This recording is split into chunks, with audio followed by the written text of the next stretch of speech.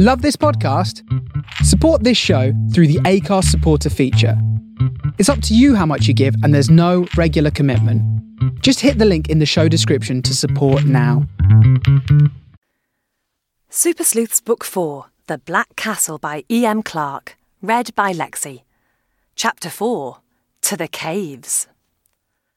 The sleuths loaded up the Lucky Star with provisions. They didn't need too much with them this time, as they would be boarding the Golden Ram soon. "Red Port's on our way up to meet Captain Jet, isn't it?" asked Zelly. "Yes," confirmed Sam. "Why?" "Well, why don't we go and ask Old Pete if he knows anything?" Zelly suggested. Old Pete was their ancient sailor friend, and he had more knowledge of Sandlandia than anyone else they knew. "Great idea," said Zav. "We'll stop off quickly and ask him if he's heard of this black rock or anything else which might be helpful." Once again, Sam and Zav bent to the oars, and the sleuths rowed across to the port. They found Pete in his usual position on the dock, sitting with his fishing net spread across his knees, staring out at the tranquil sea. He smiled as he saw them. "Me hearties, long time no see. Come for more help with your sleuthing?" "Yes, of course," the children grinned. "Do you know of a black castle, Pete?" Sam asked. The ancient sailor looked thoughtful. "Why, yes, I have, as a matter of fact," he said slowly. "I heard tales from way back.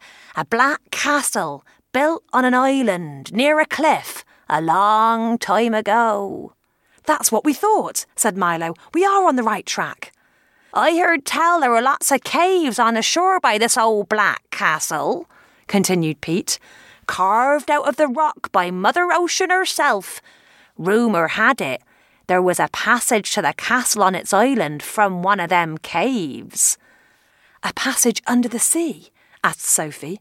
"Yeah, it went direct to the island. It was an escape route, so the stories go, though it's not been mentioned for many years now. An evil place, though. Bad energy." And he shook his head vigorously, as if ridding himself of this sense of evil. The sleuths looked at one another. "Seem to recall there were a lot of black vultures around to keep people away," Old Pete continued thoughtfully. "Never been there myself, mind, but I have heard." And at this, the old man leaned forward and spoke in a hushed voice, as if revealing a great secret. "That the Black Cross gang are connected to it. It was rumoured to be their base of operations."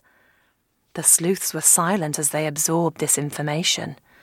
"A place of evil," the ancient mariner repeated, shaking his head. "Stay away from there, young uns, if you know what's good for you." He looked at them appraisingly, a twinkle in his faded blue eyes. "Mind, I dunno whether you ever did what was good for you, saying that. So if you do find yourselves in that neck of the woods, be on your guard, and watch out for your birds," he added, with a warning gesture at Demaria, who was fluttering on Sophie's shoulder. "Something's afoot there that I don't like. Bad place for the magic of Flambeau. Very bad." The girls gulped, but they nodded their understanding. "Thank you, Pete," said Sam, shaking the old sailor's hand. "I'll join you on that fishing trip soon." "You do that," smiled Pete, and the sleuths all gave him a smart sailor's salute before dashing off back to the Lucky Star. As they left, they heard Pete singing a song of his youth, gazing out onto the clear blue water, remembering a time and place long gone. The sleuths waited until they were seated in the Lucky Star again and spoke in low voices. "It has to be the same place," said Sam. "You know we don't believe in coincidences. And if there's a passage from the castle to a cave, like old Pete said, that could be a secret way in," said Zav. "And if we can find it, we would definitely have the element of surprise," added Milo. "Caves, though," said Sophie, shivering slightly. "How will we be able to find the secret passage? They'll be pitch black." "I've got a portable illuminator," said Zav, "and so does Ellie and Milo. Pa gave them to us. We can use them to explore the caves." Portable illuminators were lights that you could take with you. They ran off a power pack and were yet another clever invention Professor Sinclair had perfected.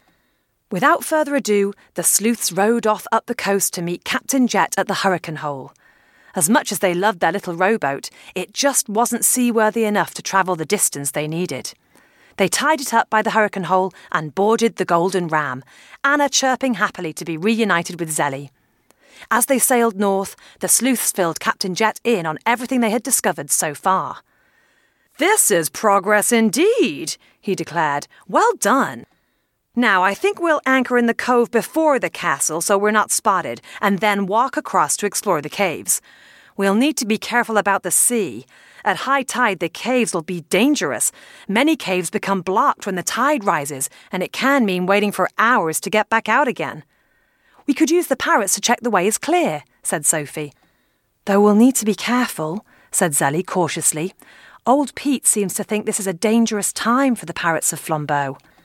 "Well, from what I remember about this area," said Captain Jet, "there's a lot of cover, what with all the coconut palms, so we shouldn't be seen easily. Hector," he said to his cabin boy, "bring some lime juice for us all." When Hector reappeared and handed everyone a tankard of juice, Zelly was struck by the fact that he didn't look like the other sailors.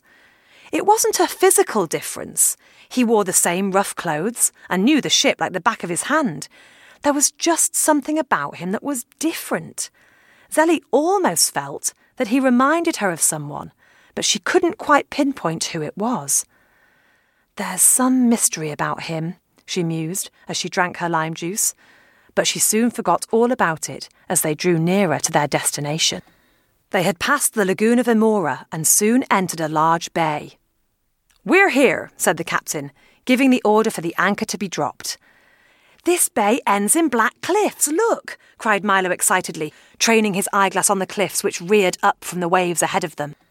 "So, we think the castle must be in the next bay, right?" asked Sam. "Yes," confirmed the captain. "If it's a fortified island, there'll be no other safe way to rescue the Professor and Albie, except through the caves and this secret passage." "Oh, it'll be a fortified island, all right," said Zav grimly. "Count Zuto would leave nothing to chance if he really has taken Pa captive, and he'll have been planning this for a long time." "We also know from Molly Malone that he could have an army of sailors at his command," added Sophie, "so a secret approach is the only way."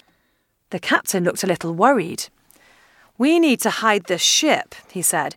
"If for any reason Count Zuto is not on this island, they'll see it if they sail nearby. Curly," he commanded his first mate, "sail the ship up this river and take depth soundings. Get up as far as you can, and then take down the sails and make anchor. If it's too shallow to sail far, then use palm leaves to drape around the boat. Zelly," the captain turned to her, "please give Curly some of the magic fog in case a boat does come close." He turned back to his first mate. "You know how to use it, Curly." "Aye, aye, Captain," said Curly Donlan, the first mate, saluting smartly. "And another thing," Captain Jet continued. "It'll be dark before we get back, so station a man on the top mast and another with a portable illuminator on the shore. We will signal when we're ready to be picked up. Leave Hector on the beach, and he can relay the signal to you so you can come out to get us. We'll flash the light 3 times, wait for a minute, and flash it 3 times again." "Aye, aye, Captain," responded Curly and Hector promptly, and the sailors set to work, following Captain Jet's orders. The crew launched the Golden Ram's jolly boat with the sleuths in it, and they rowed up the bay until they came to the cape. They rowed ashore and pulled the boat up onto the beach. There was a low wall of sand and seaweed at the high water mark, and they pulled the boat over it so they couldn't be seen from the sea. "Sam, go and sweep the sand to clear our tracks," instructed Captain Jet. "Hector, move along towards the mouth of the river and stay off the beach. You have your eyeglass, so keep your eyes peeled. If you need us, send a torpedo." Hector nodded and walked the opposite way while the sleuths made their way on foot round to the next bay. Anna and Demaria the parrots were flying ahead as lookouts, and the many palm trees gave them cover. "No talking," said Captain Jet. "You all know how sound carries. We're just about to go round the headland and into the next bay. Stay on high alert, everyone."